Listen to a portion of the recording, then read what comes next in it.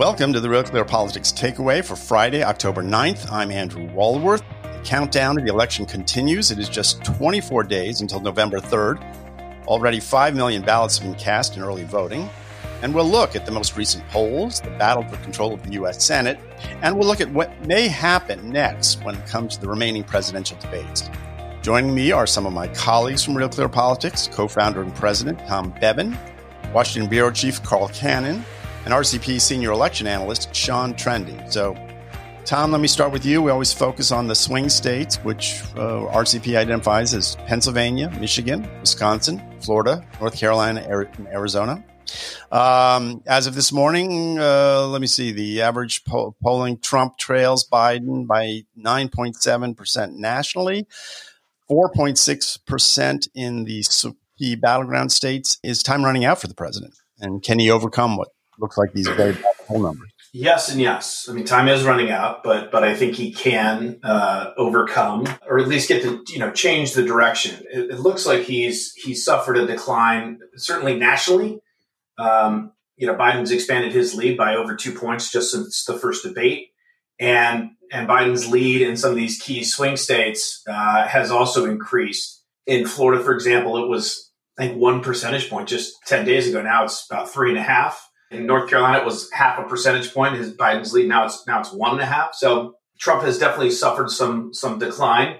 Although if you look at the latest polls, as in like this morning, Trump +4 in Arizona, +2 in Georgia, +5 in Texas. So not a bad batch of polls for Trump this morning. So if you look at those top 6 battleground states you mentioned, while Joe Biden's lead nationally is well ahead of where Hillary Clinton was 4 years ago, his average lead in those 6 battleground states is almost exactly where Hillary Clinton was 4 years ago. So the range of outcomes is it could be a Biden blowout down to very much a repeat of 2016, where Trump is able to win over these swing states, or at least enough of these swing states to pull off a victory. Just so I get this right, what you're saying is that looking at these polls today, Biden could really rack up big numbers in those blue states. But in the key states, the key swing states, it's still anyone's game. Right. I mean, and Sean can speak to this. I mean, it's not just, Biden racking up with the blue states. 4 years ago, Trump won Texas by 9.5. He's going to win that if he wins it by 4. That's a few 100,000 votes. Same thing in Ohio. If he wins that by half of what he won, or Iowa's a lot closer. Missouri's a lot closer. South Carolina.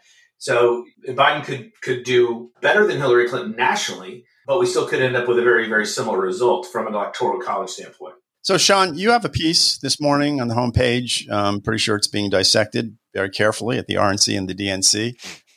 It's called Trump's Path to Victory with a Nod to Washington State. It's built around your analysis of the Washington State primary as a predictor of national elections, which you're going to have to explain that to me. Give us a sense. What is your thinking on this one? So Washington State holds kind of a unique primary in August. All the candidates run on the ballot at the same time, regardless of party, and you can vote for whoever you want. And the thing about it is, over time, because that primary occurs pretty late in the cycle, it's historically been predictive of where things end up in November. And so, look, when I did this analysis, I went in fully expecting it to look something like 2018, where Democrats got like 62% of the vote in the primary. But it's not what happened. It was almost exactly where it was in 2016, with Democrats getting about 56% of the vote, notwithstanding the fact that the state has probably swung leftward overall. The way I view this election is that if you look at things besides the head-to-head polls, they would all point towards some sort of Trump victory, and that's what makes this kind of so perplexing. Carl, what do you think of that? Sean and I have been looking at the same data and wondering what it means. I mean, one of the things, and we talked about this a couple of weeks ago, one of the things I've been interested in is how large could you lose the popular vote by and still win the Electoral College? And that's kind of your worst case scenario, because that would lead to, I mean, if you think the Democrats lost their minds 4 years ago, that would really be a kind of a crisis. Carl, I just need to jump in and remind you, it is 2020, so it's probably going to happen that way. Good point. But the Real Clear Politics average for Friday morning, October 9th, had Biden, this is the national poll now, Biden at 51.6%, Now remember, Hillary Clinton never sniffed 50%. This is now Biden's going. This is as high as he's been. He's closer to 52 than 51, and Trump is 41.9. So Trump's at 42. So Trump's about where he was. Biden is getting all of everything else that's left over. All the undecided seem to have broke for Biden. Now, last time in California, I remember thinking that before the election that Trump could pull off this unusual feat of losing the popular vote and win the Electoral College because California gave Hillary Clinton a 2 million vote margin. Instead, it was closer to it was about 4 million. And you start to look at these big states, New York, these big blue states, New York, Illinois, California. The margin for Biden will be larger than it was for Hillary Clinton. The Electoral College won't change. It'll be the same. And all these states that Sean and Tom have been talking about, Texas, Florida, Ohio, even if Trump wins them, but he wins them by half the margin he won last time or a very close margin, you're quickly beyond the 5 million vote threshold. And this has never happened before. And you could get, I don't know what mathematically the limit is. I suppose it's not 10, but it could be closer to 10 than 5. And then you've got a real problem. So that's what I've been looking at and wondering about. Sean, I just want to go back to this Washington state model, which is so interesting. That was in August. That was recent. In any other year, I'd say, well, that's pretty good. This year, it seems like a million years ago. Could things change so much since then that the model would be off? I mean, yeah, it's possible. And none of these things are formal, cut and dried. They're indicators of where the environment is. But I would say this, like 2008, the model predicts well, and that's a year where in between you had the financial collapse. In 2018, it predicts well, even though you had the Kavanaugh blow up in the middle. So, in 2016, it predicts well. People forget 2016 was just as crazy. It was almost to the day right now when the Access Hollywood tape dropped. Like that dropped, I think, October 7th. I think what this model, this Washington thing gets at is a sense of what the fundamentals are, where the race really wants to be. It doesn't mean it'll inevitably go there, just as with any model. It just kind of means that if you're going to make a case for it not going there, you're making the this time it's different argument, which doesn't have an awesome track record. Sean, one of the things that people have talked about, right, the difference, and I think you've talked about this before, is that there are similarities and echoes to 2016, but there are differences. Number one, Joe Biden isn't as unlikable as Hillary Clinton. And number two, if you go back and look at that race, there did seem to be, I think you might have said maybe last time you were on the show, like it was a race that wanted to be close and every now and then wasn't.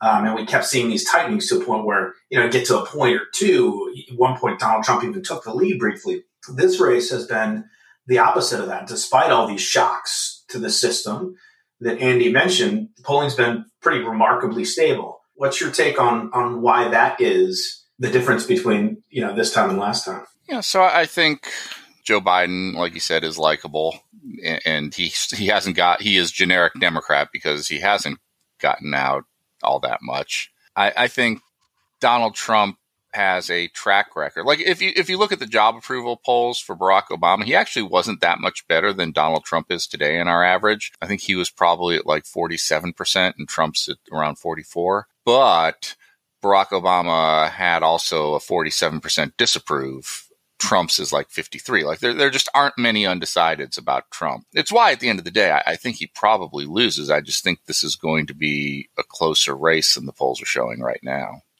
Can I comment on that, Andy? Sean said earlier, he said, amplifying the point he just made, that if you weren't just looking at the head-to-heads, that this thing feels maybe closer than it is. And what that means is that there are other things going on, right? We like the polls to be right because we base stories on it and the candidates base campaigning on it. But Selena Zito wrote a piece for us out of Pennsylvania, and the polls there show Biden up by 2 to 3 times what Hillary Clinton was up. Still close, six points maybe, but the last poll average we had her under 2 ahead in Pennsylvania, which she lost in basically a dead heat. But Selena looked at some other things, and she interviewed a political scientist there who kind of noticed last time that things felt differently in Pennsylvania. And so when we talk about what are some of these other things, Selena writes that there have been 276,648, so almost 277,000 people in Pennsylvania bought a gun for the first time. including significant portion of women and African Americans.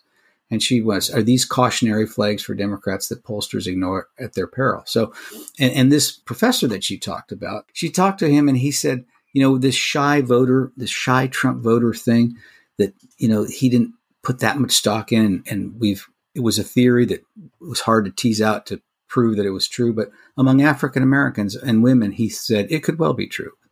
They'd get a phone call or they just couldn't bring themselves to say out loud they're voting for Trump, but they went out and bought a handgun. So, these are the kind of things that later, if we get surprised, we go back and look at and say, why didn't we notice?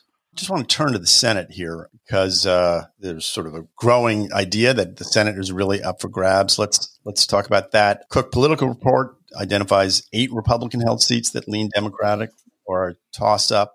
They added Lindsey Graham this week to a toss-up. Tom, back to you. Does that make sense to you? And what's happening sort of generally in terms of the Senate race and in particular in South Carolina? Yeah, I mean, we do have a couple of polls in September, late September, showing the Senate race in South Carolina close. I mean, Lindsey Graham up a point, the other one had it tied. So it does seem. I mean, the one thing that we have seen is the Democrats have raised an inordinate amount of money. All their candidates are just blowing the doors off in terms of fundraising. And as a result, they're finishing this campaign by blanketing the airwaves with, ads upon ads upon ads. In Iowa, for example, Teresa Greenfield raised $20-something million. That's a close race. So, yeah, look, I think the Senate right now is touch and go for Republicans. It'll depend, I think, on who has the better night on November 3rd. If you look at our no toss-up map right now, Dems would pick up a net gain of 4 seats. They'd lose Alabama, but they'd win Arizona, Colorado, Maine, and North Carolina. But in North Carolina, you've got a situation now where the Democrat there, Cal Cunningham, is in the middle of what started as a sexting scandal has ballooned from that into a full-on, sort of affair. And on top of that, he's being investigated by the military because he is a reservist himself, and he conducted this affair with a veteran's wife. And apparently there's more to come on that. There were allegations of a second woman. So I'm going to be really interested to see new numbers in that race and see where that stands. Slate had a piece out this morning. It says, is a dumb affair going to ruin the Democrats' chance for the Senate? And the answer is maybe. I was going to ask about that. Carl, how do you view that race right now? They could lose it and still win and still get the Senate or get it to 50-50. In the last poll that our average, the Democrats were still up in Carolina by 5 points. So this guy's picked the wrong time to implode. And if he loses, I won't be surprised. But on the other hand, there were some interviews done by political reporters down there. And they quoted one young swing voter, although if you've been watching these town halls, I'm always skeptical when someone's identified as a swing voter. And it turns out they're a Democratic Party contributor. But anyway, this guy had a line. He said, okay, so because Tom Tillis got infected at the White House. And he said, okay, so do I vote for the guy with the affair or the guy with COVID? Maybe I'll vote for the guy with the affair. So I don't know that thing's over there. It's not, these aren't the 2 strongest candidates you could have. The other states, though, Andy, in Montana, that should be Trump country, and that should be the Republicans. They've got there's 2 very strong candidates there for the Senate, Daines and Bullock.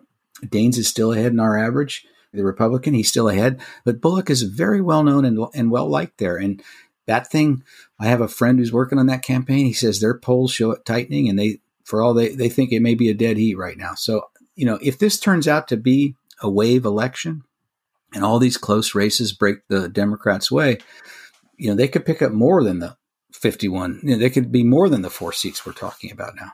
So, Sean, there was a story earlier this week where Martha McSally, she was debating her opponent, Mark Kelly, and she would not say that she was proud of her affiliation with Donald Trump, and it made headlines. And I pointed out, and I want to get your take on this, I looked at the 7 most competitive Senate races where we have enough polling for an average. And the GOP Senate candidates are running behind where Trump is by anywhere from 0.2 of a percentage point in Michigan, John James, all the way up to 4.6 in North Carolina, 4.2 in Iowa. So why are the GOP Senate candidates not running so far behind Donald Trump? And what what does that say, if anything, about what the political landscape is? So there's a lot of things, maybe we'll talk about this in a minute, but this is going to seem circuitous, and perhaps it is, but I think it's a good way to look at it. There was that poll from CNN that showed Biden up 16. And when you looked into the internals, it had baby boomers voting for Biden at the exact same rate that millennials were, right? Biden was winning them by 21. And there's two things you can do with that. You can say, wow, Trump is actually losing older Americans by 23 points, how bad things are for him. Or you would say oh, I'm not so sure about this poll right now. And you don't want to go full on skew, but your eyebrow raises. And I kind of do the same thing. Okay, we know that in 2016, it was the first election, I think, ever, certainly in the modern era, where every state that Donald Trump carried, the Republican Senate candidate carried, and every state that he lost, the Republican Senate candidate lost. And Republican Senate candidates actually ran a point on average ahead of Donald Trump. So I look at this and I see Donald Trump's job approval, which is traditionally one of the best indicators of how a president will do. They run a point ahead of their job approval roughly. And so I look at Trump trailing his job approval, and then I look at these GOP senators trailing Trump, and I'm either something's off. Again, we're just kind of using a heuristic here. It's possible that this is all true, but when I look at it, I think either something's off or this is a race that wants to close. These people that are Trump approvers at the end of the day are going to vote for Donald Trump for president, just like in every other presidential election I've looked at. And they're also going to vote for Republican Senate candidates. Let's just turn then to something that other people are talking about, which is the next presidential debate. It's very difficult on a Friday morning to figure out exactly where each campaign is in terms of their positioning on this. But Carl, bottom line is, do you think we'll have a second debate? And if so, when and how? This thing is in flux. And overnight, Andy, you may know, the most unexpected thing happened. Tom mentioned earlier, nothing that happens in this crazy year is unexpected, but Steve Scully, who was to moderate the town hall debate, he's C-SPAN's very well liked and nonpartisan person. I know Steve. I've known him for years. I've never thought he had a partisan bone in his body. But he sent a tweet. He put out a tweet, and I think apparently it was supposed to be a message to Scaramucci, the strange dude who was White House communications director for half an hour a year or two ago, and Trump's erstwhile friend, now talking head, who slimes Trump every chance he gets. He sent this tweet to Anthony Scaramucci, said, "Should I answer Trump or not?" And again, it was probably supposed to be a private message, and it was the most unexpected thing. And of course, Trump jumped on it. If he wants to get out of the debate, I suppose he now has an excuse. The other reason that the reason that the president cited that he didn't want to do this is when they talked about the Commission on Presidential Debates, talked about moving it virtually from the town hall format to a virtual format. And Trump said, "Well, I don't want to bother with that," which was a surprise because he does a lot of things virtually. He owns Twitter, and he did a film of himself when he got back from Walter Reed and put that out. And I mean, I don't know what he thinks that is, if not a virtual communication, but. So maybe that was a negotiating tactic. If the Republicans have a beef about this town hall format, it's something I mentioned a moment ago. These people are supposed to be undecided voters. And, NBC had a quote town hall with Joe Biden in Miami earlier this week. And these people seem to be, first of all, they were undecided voters who had been on MSNBC, the sister network of NBC, last week, identified as Biden supporters. So it was kind of weird. And this idea where civilians, there's so few people who don't have an opinion about Donald Trump one way or another, and the country's so divided, and there's so few actual swing voters anymore. Maybe it is hard to find these people, but you can't just stack the audience with Democrats and think the Republicans are going to think they got a fair shake. So I assumed Trump was trying to negotiate, but Andy, this could change by the time you edit this podcast and get us on the air. Sean, do you think it's important that can I jump in there too? The other thing that happened is like within minutes, Joe Biden had already rescheduled for a town hall in Philadelphia on ABC News on that same day. So he's got something going on now. Trump says he's going to do a rally in Miami. I don't know how they're going to, put this thing back together again, unless they maybe move the date or something. I suspect, and if it was a negotiating tactic on Trump's part, it probably, in my opinion, was a mistake, because he gets one less chance to try and, get in some licks on Biden. But I don't think it's going to happen now. And, that opens the door to whether the third debate is even going to happen. We may have already seen the one and only debate in this presidential race. So, John, do you think it'd be advantageous for Trump to have a second debate? Everyone expected when Biden had to stand up for 90 minutes in front of the American people that he might have a Biden moment. This is one less opportunity for him to pull off some big gaffe. Yeah, I think Trump probably could have used these last two debates. If you had to defend Trump's first debate performance, you would defend it on the grounds that it reset expectations for him, right? Like now, if he doesn't look like a lunatic in his last two debates, so he lowered the bar for himself. So like that's part of the I mean, I'm not saying that this was his 12-dimensional chess or anything like that. I'm just saying that one of the effects of this is that Biden had the bar lowered for him to the point where if he didn't look like he had late-stage Alzheimer's, he was going to be declared the winner. Like, that's not the case anymore. And I don't think he does. I'll take a hard stand there. I think he's lost a step or two or three. All Trump needed to do at these next debates was not be what he was in the first debate and let Biden talk, because constantly interrupting Biden meant he didn't really have a chance to have a misstep. And see what happens. I mean, Biden almost signed on to the Green New Deal at the last debate in the closing rounds. So I think it is probably a missed opportunity for Trump. Well, Andy, this is Carl. You don't, if you're behind 3 touchdowns in the fourth quarter, you don't try and run out the clock. I agree with with Sean and Tom. How does Trump not want to debate? Yeah, it's on that point, and this sort of circles back to something we were talking about earlier, which is Biden's sort of likability, especially compared to Clinton last time around. Can Biden continue to sort of not answer questions, particularly I'm thinking of the Supreme Court packing question, and maintain this sort of lead in his popularity? And sometimes you feel like he's reading the stage directions. He said, "They'll know my opinion on court packing when the election is over.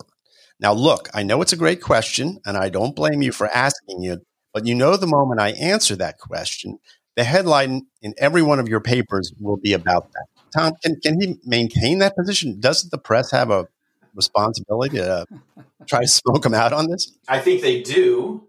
I'm not sure they will, but it's pretty astonishing that I don't think I've ever heard a presidential candidate say, "I'm not going to answer your question because it'll make news."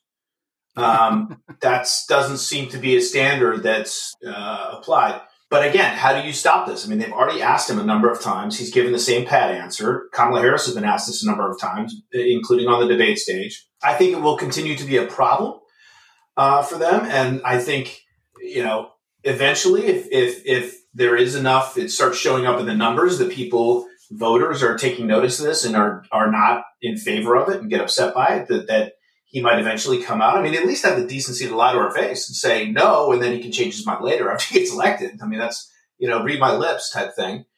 But I short of George Stephanopoulos, saying on the town hall, asking the question and saying, we're just going to sit here for 90 minutes until you answer the question, right? We're not doing anything else. We're not asking any voters anything. I don't know how you would get him to answer the question if he doesn't want to, and then it's in the voters' hands. Carl, how would you get him to answer this question? Well, look, you can't. And you pointed out, Andy's reading the stage directions. I saw George H.W. Bush do that a couple of times, once in a debate. And he even said, "Oh, you mean the vision thing," which was like shorthand for how he'd been prepped. And people made fun of it. There was once a senator from New Mexico named Joseph Montoya who read the speech once at an event. He was slowing down at the time. And instead of reading the speech, he read the press release, including he came to a point and he said in the speech, Joseph Montoya, our New Mexico paused for applause, and he was reading. And of course, the audience started hooting, and he thought, oh, they liked the speech. So the press reaction doesn't always get these guys. It's hard to get them off their brief. Biden, we talked about Trump should debate because he's behind. The same dynamic works in reverse for Biden. He's ahead, so he doesn't want to make any mistakes. He literally doesn't want to make news. And, it's pretty clear that the mainstream media has taken sides in this election. Even if it hadn't, he'd rather take the hit for stonewalling an issue than actually getting swing voters to think, oh, the Democrats really are radical if he said he would pack the court, or getting the base to say, oh, we should have voted for Bernie if he says he wouldn't pack the court. So he feels, as a tactical point, there's no percentage in him as answering, and I think it's going to be hard to shake them off of it. Well, Sean, we're sort of getting down to the short strokes here. I just want to get your view on a scenario. We were talking about how last time there was no ticket splitting. Do you see that happening again this time, or is there a possibility that you end up with a Republican Senate and a Democrat in the White House? I think there's a narrow window where you get that, actually. Because like North Carolina is going to be a couple points more Republican than the country as a whole. You see that in the swing state polling, right? So you can see a situation where Biden ends up winning Wisconsin. The polls say Biden's up in Wisconsin right now by 5.5 points. Let's say he ends up winning Wisconsin by 2 or 3 points. That means he probably loses North Carolina by a point or two. And at that point, you can see the situation where Tillis squeaks through. You see Georgia and South Carolina kind of revert to mean. Iowa, same story. Look. I mean, I'm piling kind of inference on inference and if upon if, and that should tell you something. I think outside of this kind of narrow band of outcomes, you end up with a Republican president and a Republican Senate, or a Democratic president and a Democratic Senate. I have a final question for Sean, too. Sean, on a scale of 1 to 10, 1 being it goes as smoothly as you can possibly imagine, 10 being sort of, nuclear Holocaust situation. How bad is the post-November 3rd situation going to be in terms of ballots being counted, discounted, legal situation, faithless electors? I mean, what's your view of what lays beyond the actual election day? 26. So here's what my take on this is that if you're a praying type, what you should be praying for is that on election night, Trump either loses Florida, because Florida pre-counts ballots, or prepares their ballots. So we will have a very good. If Trump loses Florida, he's not going to win the election. If Trump wins Florida by more than, say, 3 points, he's going to win the election. The nightmare scenario is in the middle, where he wins Florida narrowly, and then we're going to be litigating ballots in Wisconsin and Michigan and Pennsylvania for the next month. Especially, I don't know if you've been following this naked ballot thing in Pennsylvania, where people aren't, there's not a tradition of absentee balloting there. So hundreds of thousands of people have just kind of put their ballots in an envelope and sent them in. You're supposed to put them in a security envelope and then put the security envelope in an outer envelope. Those ballots are disqualified. And because the Democrats are pushing early voting, those are going to be Democratic ballots disproportionately. And Trump's margin of victory we are already talking about hundreds of thousands of ballots. And Trump's margin of victory in Pennsylvania was 44,000 last time. This is potentially a nightmare. Sean, this may explain why so many Pennsylvanians are buying guns. I don't think I think people have kind of thought about this. I don't think people have priced in. We discard hundreds of thousands of absentee ballots every year because people forget to put their birthday on it. They don't get a witness. They move and they forgot to update and that's before we had a major political party urging everyone to vote early by mail. I mean, this is going to be a debacle if it's a close election. Absolute debacle. 26 out of 10. I agree, 100%. Well, on that happy note, no, Andy, we're not ending on that. I think it's going to go very smoothly, and we'll know the president the following day, and we'll write our Sunday stories, and go fly fishing or on long deferred vacation, and we'll be able to get our vaccine that week too, because. Okay. Carl, thank you for ending it on a hopeful note. This has been the Real Clear Politics Takeaway for Friday, October 9th. If you want to find out more, check out realclearpolitics.com. I want to thank Tom Bevan, Carl Cannon, and Sean Trendy. Until next time, thank you for listening. For Real Clear Politics, I'm Andrew Walworth.